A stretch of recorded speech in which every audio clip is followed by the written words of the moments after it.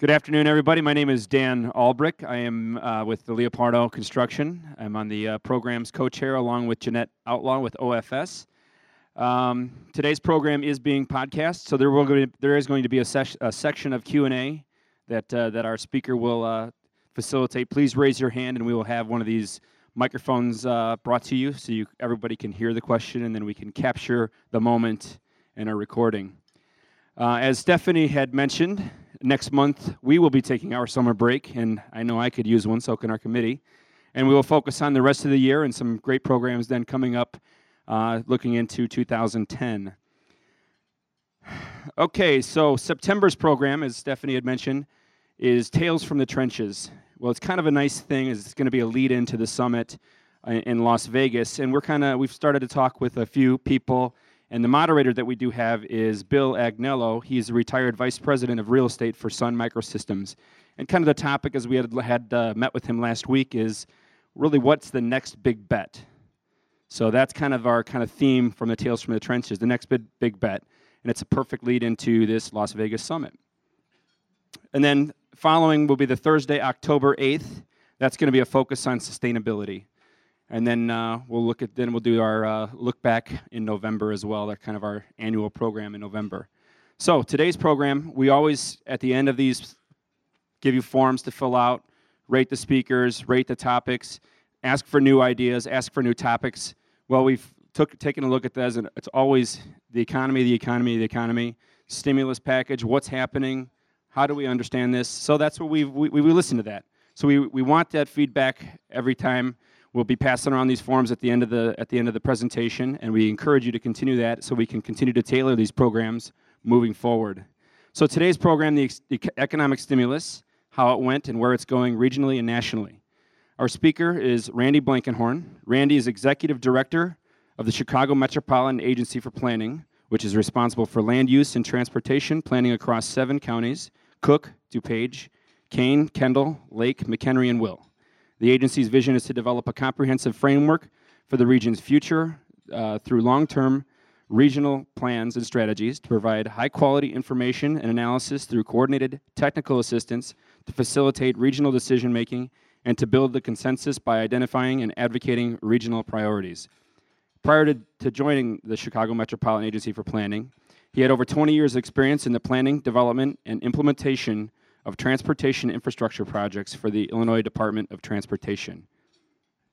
Here, Randy is responsible for $1.9 billion public transit operating and capital program, $145 million airport capital program, $15.5 million railroad capital program, $18 million intelligent transportation system development program, and a $45 million planning program. These programs were developed in cooperation with modal divisions of IDOT, local transit, airport, and planning agency, local elected officials, public interest, environmental organization, and federal partners. Let's please welcome Randy Blankenhorn. Thanks, Dan. I'm good. I'm not sure I've ever read that bio introduction. I didn't know that's all of what we did. I want to spend just a few minutes today talking to you about a couple of things, and mainly about stimulus and where the Recovery Act is going. I also want this to be conversational, so I'm going to start up here, but I'm likely to be wandering as this thing goes on, because I want to hear from you and what you think is important, questions that you have that we can talk about, where this is headed, how it helps the economy, how it doesn't help the economy, what it's doing, what it's not doing, and I think that's really where we want to go today. I want to talk for a few minutes about, because I can't believe that more than a handful of you know who is CMAP. Anybody? 1, 2... Better than I thought, about a dozen of you. CMAP was created about 4 years ago by the Illinois General Assembly, and I've been asked as I came in, what are we? Are we a part of state government? Are we a not-for-profit? We were created as our own unit of government. Not that Illinois doesn't have enough units of government, but we were created as one separately, so that gives us some autonomy. We're not part of the state, we're not part of the city, we're not part of a county. We are our own government. We have a 15-member board of directors that are appointed by mayors and county board chairs. About half of our board members are elected officials. The other are from our business and civic community. So it's a very nice mixture on a board. Most of the boards that I've dealt with in my government background in the past have always been elected officials. And having the business community, having the civic community as a part of our board really brings a new and refreshing insight into how we should be operating. While we are a government agency, we don't act very much like a government agency, at least we hope we don't. We're not structured that way. We don't think about it that way. When we were created, in fact, the law said that I was supposed to have a deputy director for transportation and a deputy director for comprehensive and land use planning. Well, we're supposed to be merging these. Why would I have separate staffs doing separate things? And so we're really set up more in a project management type of a firm, where we take what we have, the skills that we have, the people we have, and we're very project-oriented rather than siloed. And we think that's worked. We've been lucky in hiring a number of bright young people that come right out of graduate school with a couple of years' experience to us, have energized the agency, and we think we're headed the right direction. We do have some issues in the way we're structured. For one thing, to make sure that we come to consensus, which is a goal, I think, of most government types of agencies. I have to have 12 out of 15 votes to pass anything, including the minutes. So it truly is, how do we get something that can work as an agency, how we can move policy forward, and it truly then makes it not pitting the city of Chicago against the suburbs or Cook County against DuPage County. We have to come together on what's best for this region, what makes sense for this region, and so far that's worked. We have had only one vote in my 3 years that had more than one no vote. And so we really are trying to do that. We're trying to build it in that way. We're really designed to think about our future differently.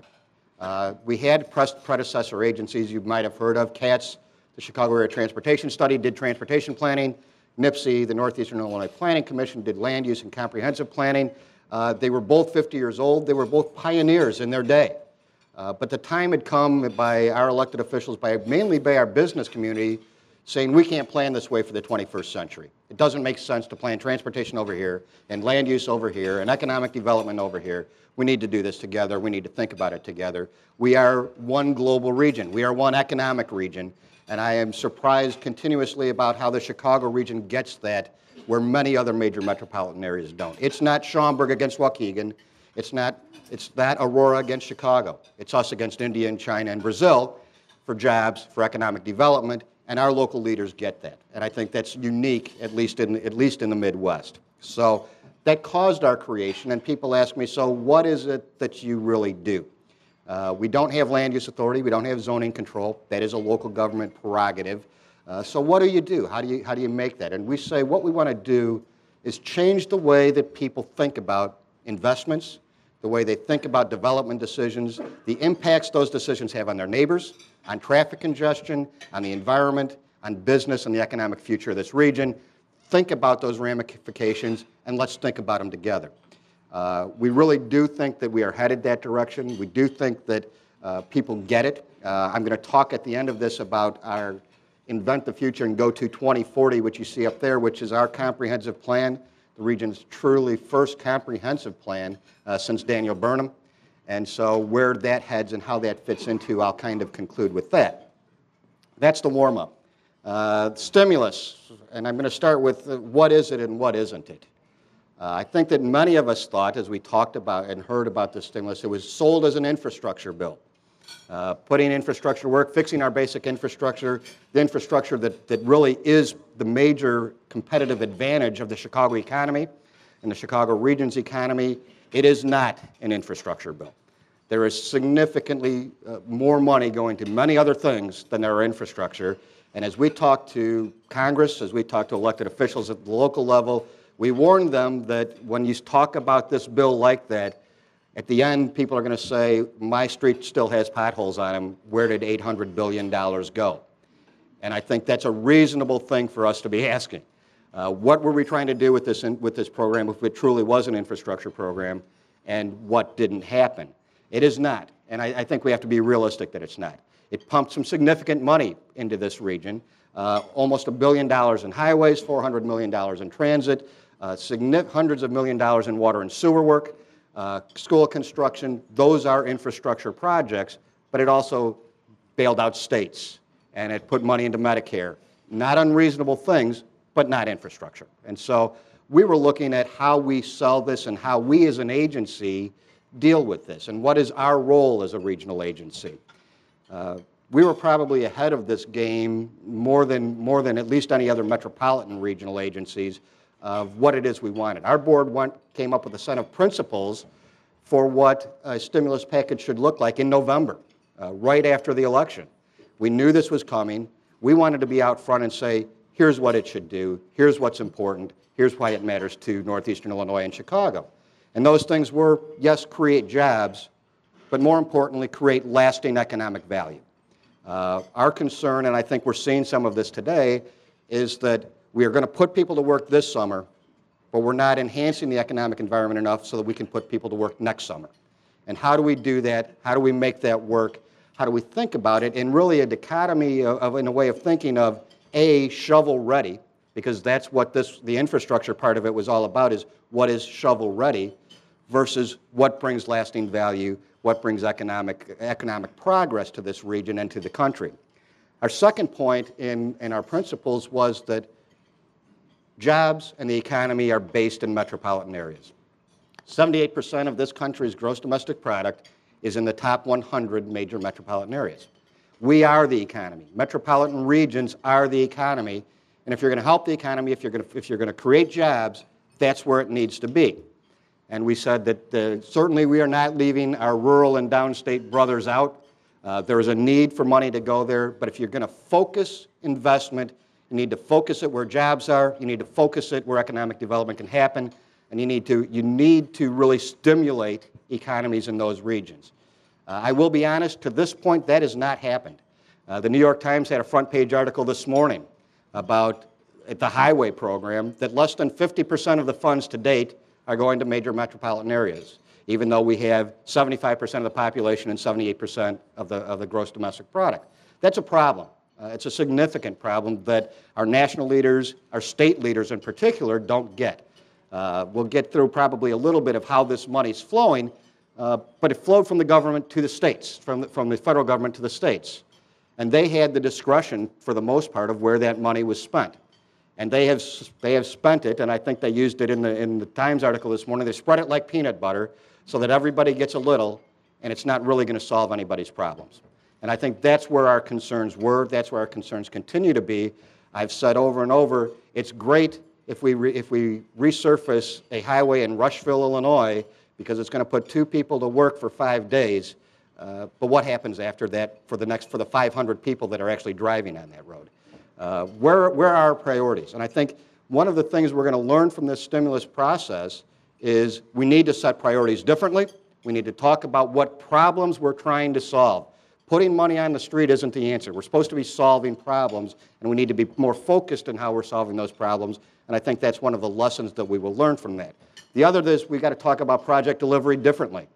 Should, in fact, the money go straight to the states so that they decide? Or should it go to metropolitan regions? Should it go to cities? Should it go to those that can put projects on the ground quickly and that can actually put them inside of a bigger context of where they're going? Where are we trying to make investments? We talked at our table about, well, we're getting to do some things with highway and other infrastructure money that's been waiting and languishing.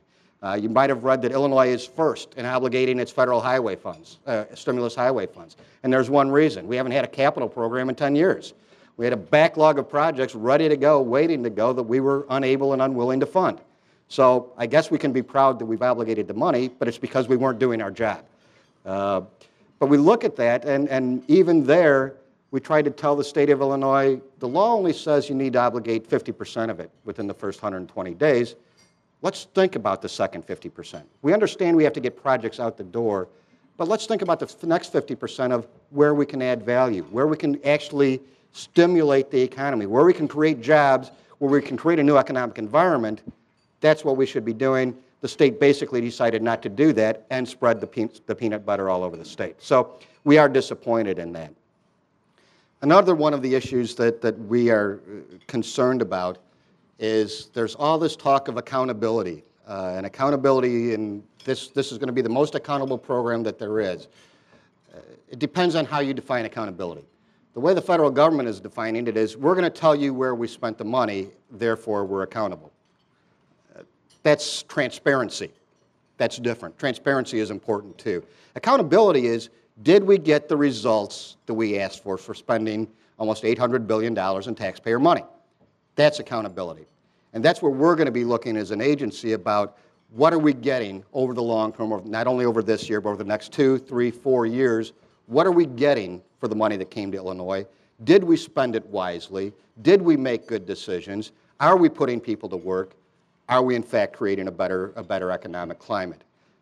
We think this is vitally important, and to a certain extent, the federal government has missed the boat in the whole accountability issue. Again, it's about tracking where the money went, not about deciding if we're actually solving problems. And I think that's where an agency like CMAP has a responsibility to look for that, at least for this part of the region, at least for this global city that drives the whole economy of the Midwest. That's kind of the bad news. Good things are happening. We are putting people to work. We are spending money. We do have programs that are going to roll out over a little longer time. In energy issues in the neighborhood stabilization program, which we're leading, that's going to deal with foreclosures at the residential level. We're going to be looking at workforce development as a huge part of where the stimulus is headed and what it's doing. But those are slower programs to roll out. They take time. I think that we had a conversation at our table that projects were ready in a lot of ways. The system wasn't ready to deliver it. We talk about procurement process at the federal level and the state and local level that take time. And they take more time than any of us would like, but there's a good reason that they take time. It's unreasonable to say we're going to put projects out there in 120 days when it takes 180 days to go through procurement. And that's where we found ourselves, and that's where some of the state and federal agencies are finding themselves, is that the expectations were a little unrealistic unless at the same time you were going to reform the procurement process. And I think that is something, another lesson learned out of the stimulus, is that we've got to be more nimble in procurement. We have to protect taxpayer money. We've got to make sure that it's accountable, that where the money's spent, it's spent wisely, that the process is fair, the process is equitable, but processes can't take 8, 9, 12, 15 months and expect that we're actually going to get things done in 6 or 7. So another one of those lessons learned of what are we getting out of it, and how do we make that happen? We are very pleased with some of the activity going on at the state and mainly at the regional level, not only here but around the country, about trying to use programs together, to build on each other. When we're talking about the neighborhood stabilization or the foreclosure program, for example, at the same time we're talking about how do we put energy efficiency money into that same neighborhood? How do we make sure that we're doing transit improvements in neighborhoods where we have low-income housing so that we have access to transit? We're not just rehabbing homes out here in the country where it doesn't matter because people can't get to work anyway. So we're really trying to make sure that we're looking at programs that cross those lines, and that's really what CMAP was created to do. And I think that's really why we were asked to be as involved as we are. We're very concerned about how we're going to spend workforce development money. We are in a knowledge economy, and we have to figure out how we're spending this money wisely. We've got to talk about not only jobs of today, but we've got to talk about the jobs of tomorrow. We talk about things like education in a way that doesn't make sense on the ground. And we've got to figure out a way to do that through not only our secondary schools, but also through our junior colleges and our university system. How do we make education work in the long term as a way of making better citizens, and in the short term of preparing people for jobs, not only today's jobs, but tomorrow's jobs? How are we nimble enough in an education system to do that? How can we use money from the stimulus programs that aren't just for construction, but to create new educational opportunities? How can we use that to create tomorrow's workers, and how do we do that in a way that makes sense? It's an important part of what we do. We think on the infrastructure side that we need to be thinking again about our issues differently. We are still building a 20th century infrastructure system for a 21st century economy. Whether we're talking about roads and bridges and transit and airports, whether we're talking about water and sewer, whether we're talking about open space, all the basic infrastructure of our region and our communities, we are not thinking boldly enough. We are not thinking long-term enough. And the stimulus program should have been an opportunity for us to think that way, to think about how do we use additional money that we didn't count on to not just repair the roads that were out there that are awful, and they are, and we needed to do something about them, but how do we leverage that into a future? How do we leverage that into a new way of thinking? How do we leverage it into creating the kind of a system that we want and that we need, not for today and not for tomorrow, but for 2040? And how do we get there? So while the stimulus has given us some opportunities, in a lot of ways we've missed them, and I think that's unfortunate. We've missed opportunities to spend money in where we can actually make a difference. We've missed opportunities to leverage it in ways that could have been useful across different kinds of activities, and we've missed it as a way to think big and to think bold and to think differently. That doesn't mean it's over. We do believe, again, that there is significant good that's going to happen out of this. The stimulus package isn't over. There are still a number of programs that don't even have proposals out the door yet, particularly in the energy and particularly in the housing areas, that are still to come. And so how do we learn, how do we take what we learned from the infrastructure side and really move it into the rest of the stimulus package? How can we learn the lessons of we have to do more than take care of today, that we have to think about tomorrow? And I hope that's what we will do as we move this forward. I think that what I'd like to do, if it's okay, is to stop and ask and do a little bit of Q&A, and then I want to talk about where we're headed with pulling all this stimulus into our planning for the future. So, but I don't want to mix them up. So should we do some Q&A? Is that okay?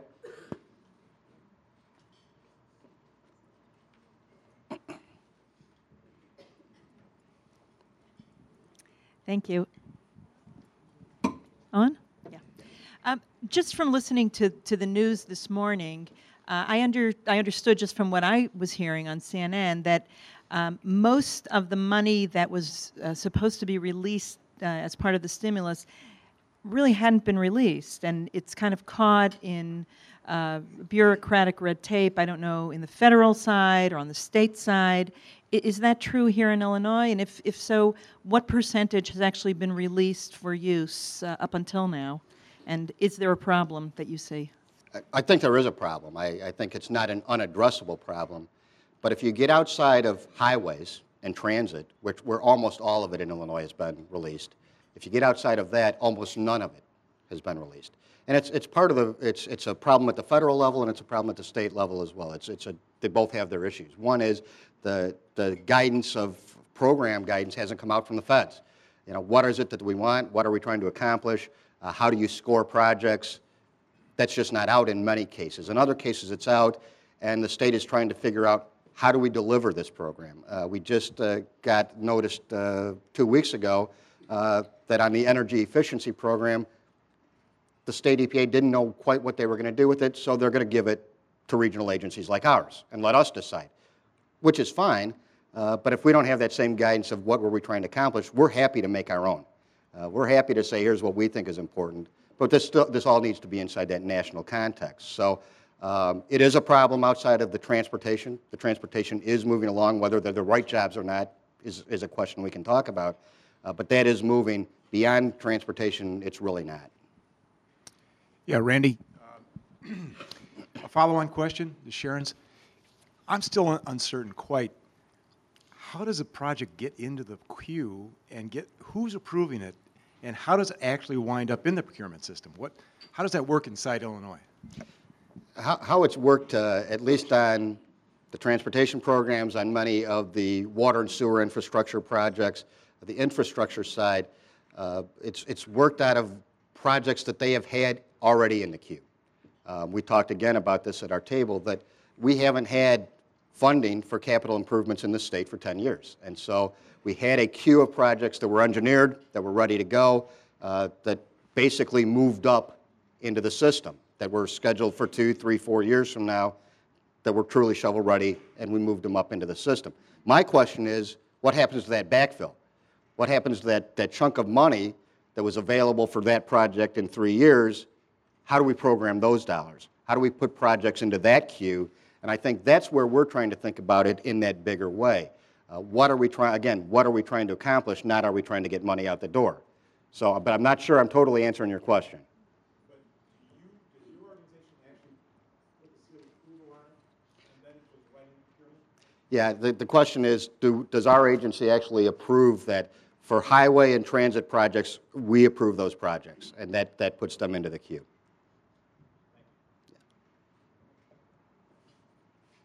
Any other questions?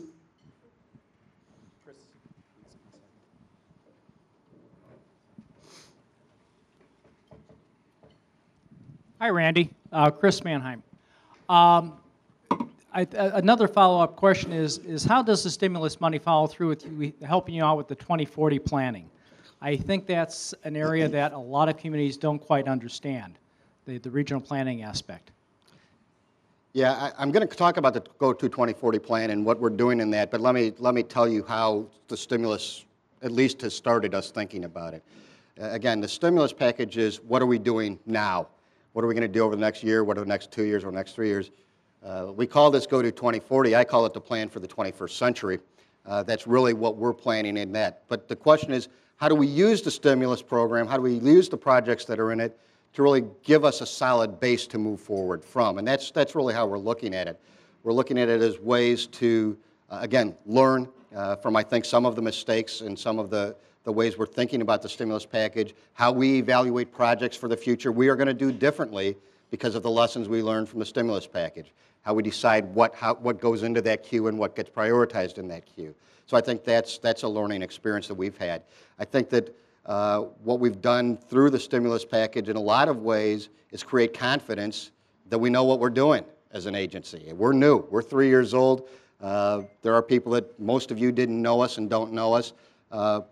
But being on top of it, showing expertise, showing that we can get this done, showing that we're thinking about it inside this bigger picture has really given people confidence that we're headed in the right direction with the 2040 plan and where we're going there. So the direct correlations are tenuous, but I think it's building that base of where we're headed today and then building on that on where we're going tomorrow.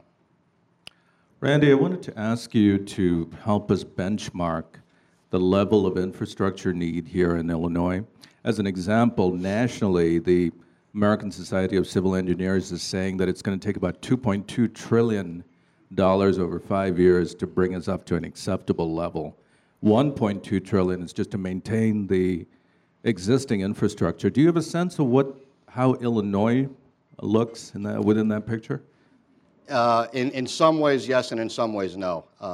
I think when we talk about transit, for example, we have about a $12 billion hole in our need in transit over the next 5 or 6 years.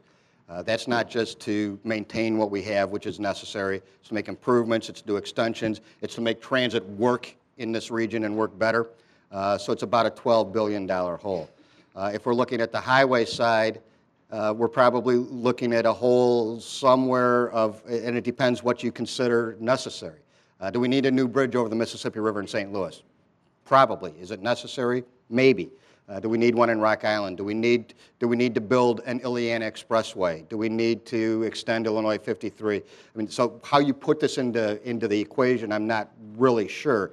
To maintain the system pretty much as it is in a state of good repair on the highway side, we probably have a hole approaching somewhere of $20 to $30 billion.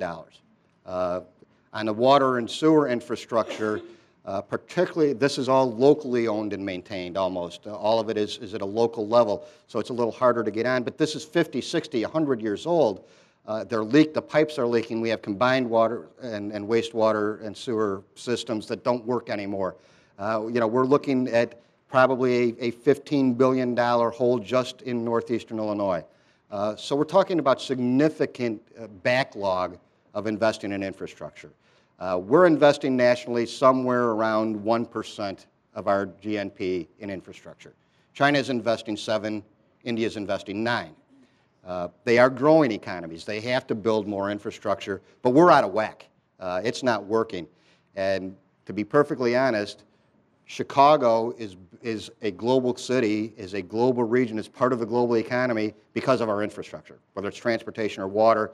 We exist because of it. It is our economic advantage in a global economy, and we need to take care of it, and we're simply not. Yes? So to kind of shift back to what you were talking about earlier and using the stimulus funds, how does an agency like yours draw attention to, and again, you're focused on the Chicago region, how do you draw attention to that actually stimulating the economy so it gets beyond just filling the holes and creates real growth long term? And that really is the question, and I think that's where we're looking at the whole accountability versus transparency question. We need to be able to show that either it did meet our needs or it didn't, and where it did and where it didn't. We have a new transportation bill that's coming up, if you listen to Chairman Oberstar, by the end of October, if you listen to the White House in 2 years, but it's going to come up sometime. We would need to be able to go to Congress and say, here's what the stimulus package did, and here's what it didn't do. Here's how you need to create a new transportation program for highways, transit, airports that takes advantage of what we learned. Of if we're just investing in this peanut butter approach, what are we getting? If we focus our investments, how do we do that? How do we do it in a way that makes sense? So it's up to us. It's up to, and we're not. We work pretty well with the other major metropolitan regions in the state. We get together, or in the country, we get together on a regular basis to talk about this, and we're not alone. This is going on all over the country. We need to be able to tell Congress, but we also need to be able to tell the taxpayers. At the end of the day, we've got to convince the taxpayers that they should invest in infrastructure. They should invest in building and growing the economy out of their pocketbooks. And it's a story that we're going to have to tell over the next 2 years, based on what we learn and based on what we actually accomplish in the last 2. Yeah.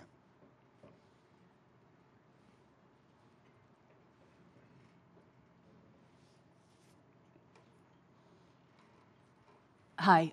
It seems like the way the stimulus regulations or guidelines were set up, it kind of stacked the odds against it having any lasting value, because even the second round of funding, which is supposed to be the more long-term, if I understand correctly, still has to be spent within, what, a year and a half or a year after? Depending on the program, a year. Yeah, so no road could be built, Right.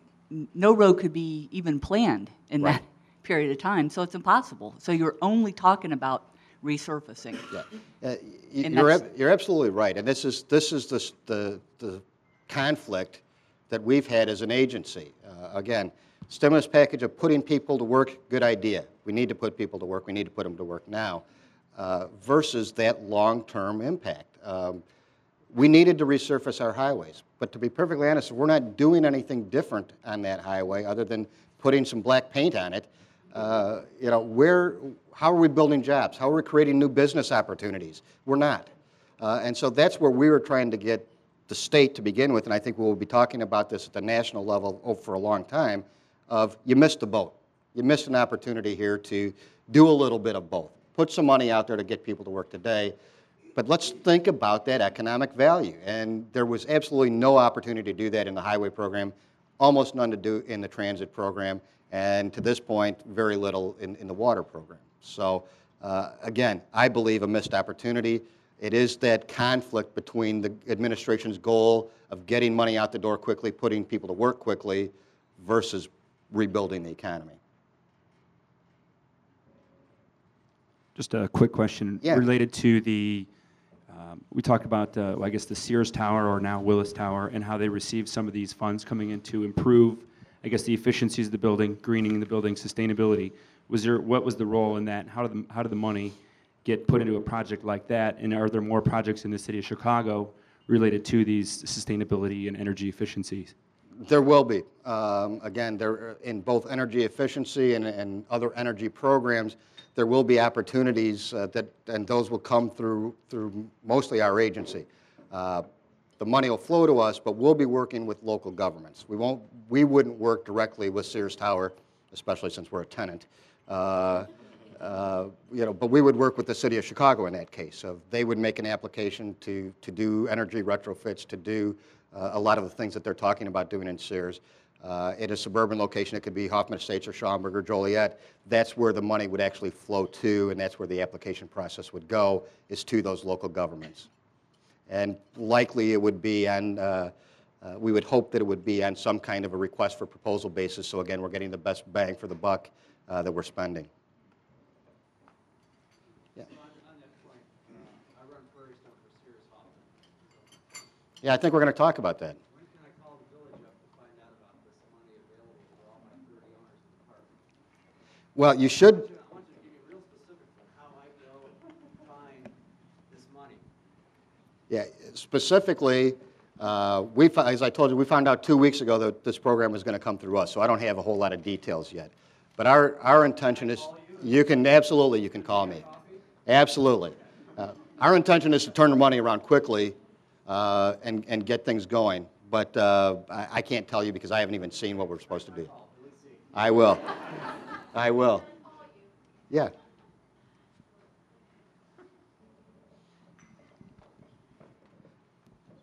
Hi, I was just wondering, how do you guys interface with Chicago 2016? That's the first question. Second, if we don't get the Olympics, how do you change the planning accordingly? Well, I asked if I should bring this up, and they said I'm sure it'll come up in Q&A. So, I was personally actively involved in the bid process. I was fortunate enough to make a presentation to the evaluation committee, and it was an interesting experience to say the least. I think that the Olympics has the opportunity to do great things for this city and this region. You can talk about the negatives. You can talk about, well, what if we don't do procurement right and people get jobs? And I don't want to talk about that right now. I want to talk about the opportunities that it brings. And it brings great opportunity to this community. It brings us the opportunity to move projects forward on transportation and other systems that would take decades to do. We need to think about how we improve our transportation system to access the games. We've done the games in the right way. The venues are all very compact.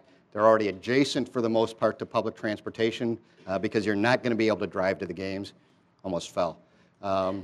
So they've done that, but how do we improve that? How do we, as a visitor to the Olympic Games, if my first introduction to Chicago is going from O'Hare to downtown on the Blue Line, we better make that work well because it's an opportunity for people to get to know Chicago, to get to know that we are more than Michael Jordan and Al Capone, that there is good things happening here and there are good business opportunities here.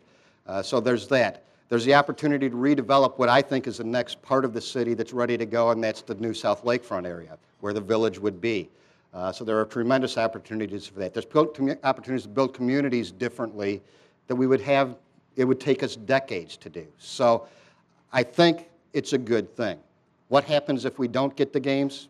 I think that then we figure out how we implement it anyway. And I know that's hard, and I know it's going to take a long discussion.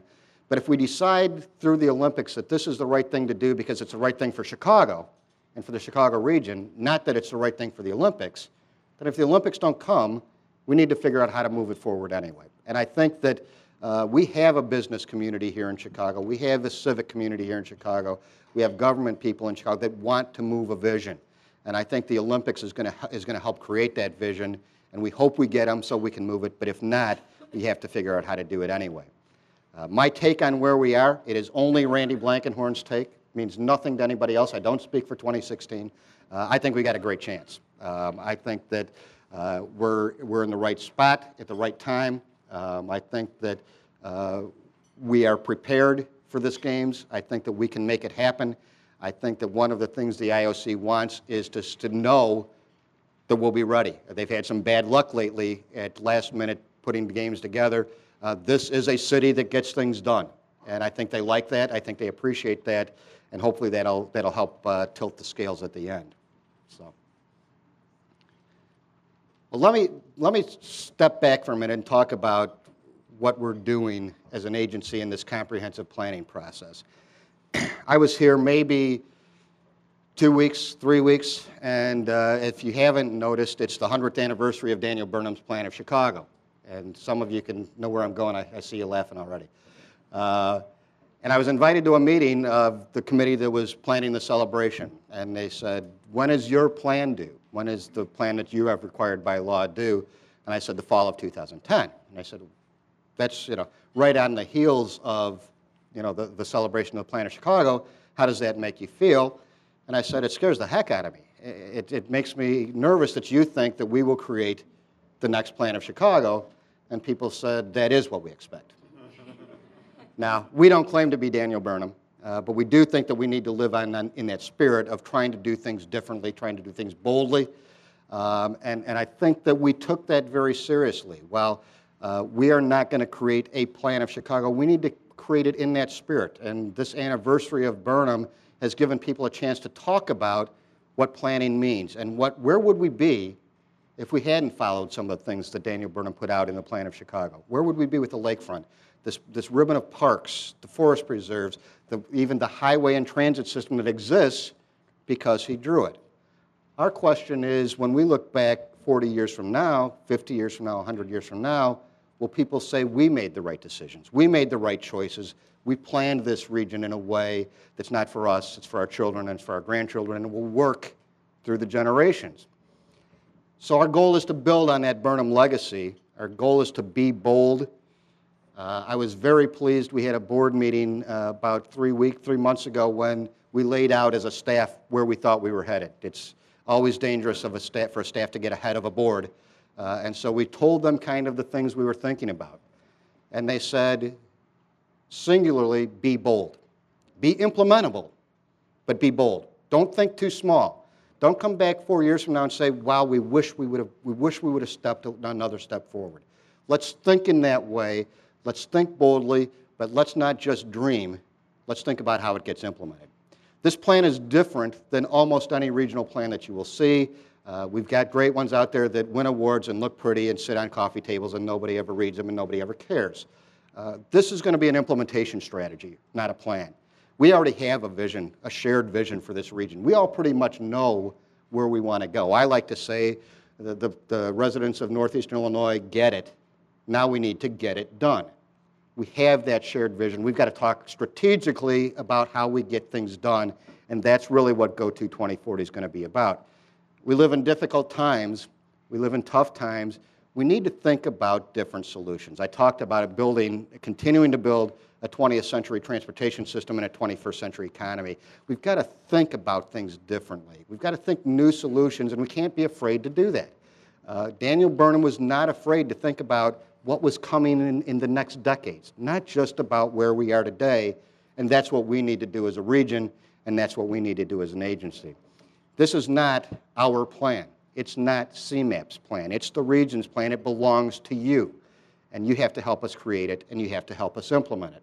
And that's really what we're talking about in this process this summer of Invent 2040. It's a time that we're going to be out talking through a number of mechanisms about what do you think? What do you think about this region? What do you want to leave for your children? What's important to you for your grandchildren? How do we build new communities? How do we build new cities? How do we build a new region that works together? How do we build a new region that creates jobs? How do we create an economic system that rewards everybody? And so that's really where we're headed. We're going to talk about things in this plan that are different than other regional plans. We generally talk about land use and transportation. We might talk about environment. We might even talk about housing a little bit in regional plans. We're going to talk about taxation. We're going to talk about tax policy, because development decisions are driven by tax policy. We have a Walgreens on one corner and a Starbucks across the street and a strip mall in the middle, not because that's what our community wants, but because that's what drives our tax policy. Our local governments are dependent on sales taxes to run. And so that's the kind of development we get. We get the kind of residential development that we get because that's what funds our schools, not because it's always what we want. We need to have this conversation as a region about incenting things that actually are the right policies rather than the other way around. I'm not going to suggest that at the end of our process of GO-TO 2040 next fall, that we're going to say, here's the new tax system and here's what it ought to look like. But we are going to have a conversation about it, and to be honest, we're going to make people uncomfortable when we talk about it. But it has to be done. We have to have this conversation. We're going to talk about education in this plan. I don't know of another regional plan that does. But we can't talk about economic viability. We cannot talk about being a global region if we don't talk about educating our children and if we don't talk about lifelong education and training. We need to do this. We need to talk about a system that works. There have been, I don't know how many studies done about the failures of the school system here in Illinois and in Chicago. We got to do more than talk about it. We got to talk about solutions. We got to talk about answers, and we got to start moving in a direction. We have to prepare our young people for tomorrow's future. And we're not doing that very well, and we're certainly not doing it equitably across this region. So how do we do it? How do we think about it? These are the conversations that we want to have with you over the summer. The Invent the Future process really looks at 3 different ways you can get involved. If you've been to Millennium Park to look at the sculptures and kiosks there, we have a kiosk there that you can spend 6-7 minutes and just give us some thoughts. We ask 2 questions. It's very interactive. It gives you 3 different follow-ups, and you see really what it means. You can do it through a workshop that we're having. We have 50 workshops scheduled around this region over the summer, which range from an hour to 2 hours, depending on the group we're with, where we get people together to talk about it, again, in an interactive way, where you see the results of the decisions that you're making. This plan is about trade-offs, and it's about investment trade-offs, it's about policy trade-offs. We want you to be able to understand what those mean. If you make decision A, what does it mean for traffic congestion? What does it mean for water usage? What does it mean for taxes? We want you to see what the ramifications of those decisions are. So that's the second way. The third way is you can get online and do it. Go to 2040.org is the website. I hear it's actually fun.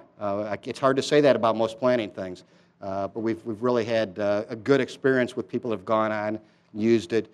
There are 3 scenarios that we've created that basically we've created for you to just react to and say, here's what I like about scenario A, and here's what I like about B, and here's something you didn't even talk about at all. And so I can build my own scenario of what the future looks like on our website. And so we encourage you to do that as well. It's important that we hear from the business community. We're going to hear from the environmental community. We're going to hear from local governments. My concern is we don't hear enough from the business community, and that's important. You create jobs. CMAP doesn't create jobs. The business community creates jobs. The commercial and residential real estate community drives our development processes, which drives the way our communities look. We need to have a conversation with you about what is important to you in this future. What makes your business work better? What makes the communities that you work in look better and run better? How do we have this conversation together? Again, it's not my plan, it's not my agency's plan, it's yours. And we need to talk about it with you. So we encourage you to do that. The public involvement process and outreach process will be going on through September. Again, we will have a new plan by next fall, and so we want to spend that time in between talking about what it is that you believe. As I go around and talk to people around this region, and I do this a lot, people care very much about 2040 and about the future that they have for their children and their grandchildren. They just don't really have time to talk about it. They don't have time to think about it. They're worried about the kids' school. They're worried about keeping their job. They're worried about things that are in their day-to-day lives, and I don't blame them. That's vitally important. All we're doing is asking you to spend a few minutes and talk and think about what's going to be important and what's going to make this region great over the next 20 or 30 years. So thank you very much for having me today. I guess if do we have time for any follow-up questions or about the plan, or I guess we do. So I'm happy to answer as long as you're willing to stay.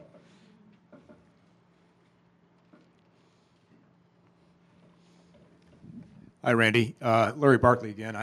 I just want to communicate that I truly enjoy your spirit, your energy, your enthusiasm, and your mention of 2016 and the Burnham Plan really excites me, and thank you for doing that, number 1.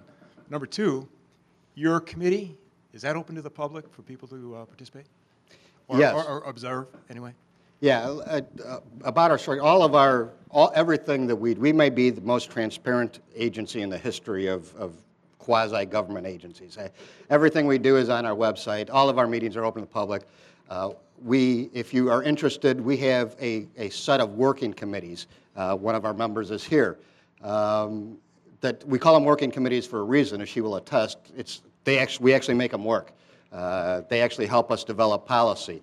If you have an interest, and they range from transportation to land use to housing to economic and community development, if you have an interest in participating in one of those committees, we would love to have you. So again, contact me. We're glad to do that. They meet every month. They generally meet for 2 hours, and it's not just listening to staff talk. We make you work. So, but we think that's important to bring people in and to get them to buy into what we're doing. I appreciate your comments. We're very excited at this point in time as an agency. We think that there is incredible opportunity because of what's happening with Burnham and bringing planning to the forefront, because of the potential of the Olympics. because we have a president from Chicago, and maybe more important, a chief of staff from Chicago, we have opportunities here to really do things differently and really make change. And we want to bring you along with us in that process.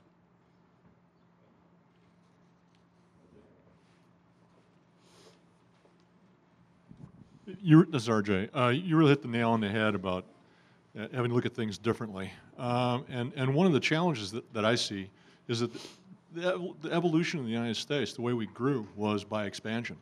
And in part, that whole idea of expansion is part of the problem with the way that we find ourselves right now.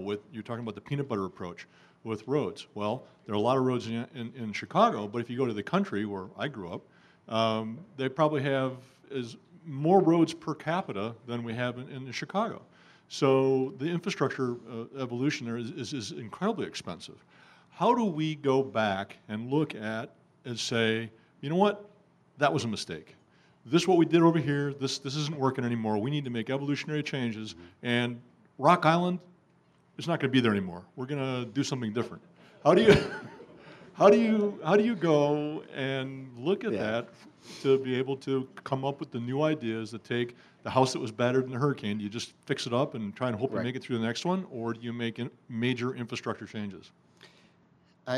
You raise a good point. I'm not going to go as far as to say what we did in the past was a mistake. It drove this economy for a long time. And so I think the real question is, that economy is gone. That way of doing business is not coming back the way we knew it. And so how do we adjust, and how do we think about that future? How do we think about people moving without just automatically thinking we've got to build a new road for them to get from point A to point B? How do we think about, we're going to add 2.8 million people to this region by 2040. 2.8 million people, a third more than we have today. Where are they going to live? How are they going to get around? This is an opportunity to think about that, to think about building communities that can work with transit, about building communities. We talked earlier about, I have this vision of a new downtown, not just in Chicago, but in every community where people not only go to drop off their laundry and stop at the bank, but they stay, and the kids play, and there's a place to go. That's what we want, those kinds of communities where it's a sense of place. How do we do that again? How do we build that again? And how do we provide infrastructure that supports that? We have to be very careful about infrastructure expansion. There's going to have to be some. I say that we're going to have to build some new highway capacity over the next 30 years. Can't add 2.8 million people and not do it. It's a mess out there already. But we've also got to change habits. We've got to change the way we think. We've got to give people real options, real alternatives. If I live here in the city, I wouldn't drive unless I have to. And let's make that option available for everybody else, that they only drive if they have to, or it's the most convenient way, not that it's the only way. And so when we're trying to do in this plan is to change the way we think about travel, to change the way we think about what our communities look like. We have used the word density, the dirtiest word in American history, I think. But we use the word density, and we don't mean density in Plainfield, Illinois, that looks like Chicago. But we need to talk about appropriate density so that they can have a downtown that works, so that they can have a transit system that can actually serve them. And that's the way we have to think about the future. Are there any other questions? Okay, please, you guys have the surveys, the yellow sheets around. Please fill those things out. Let's give a nice round of applause for Randy. Thank you, Randy.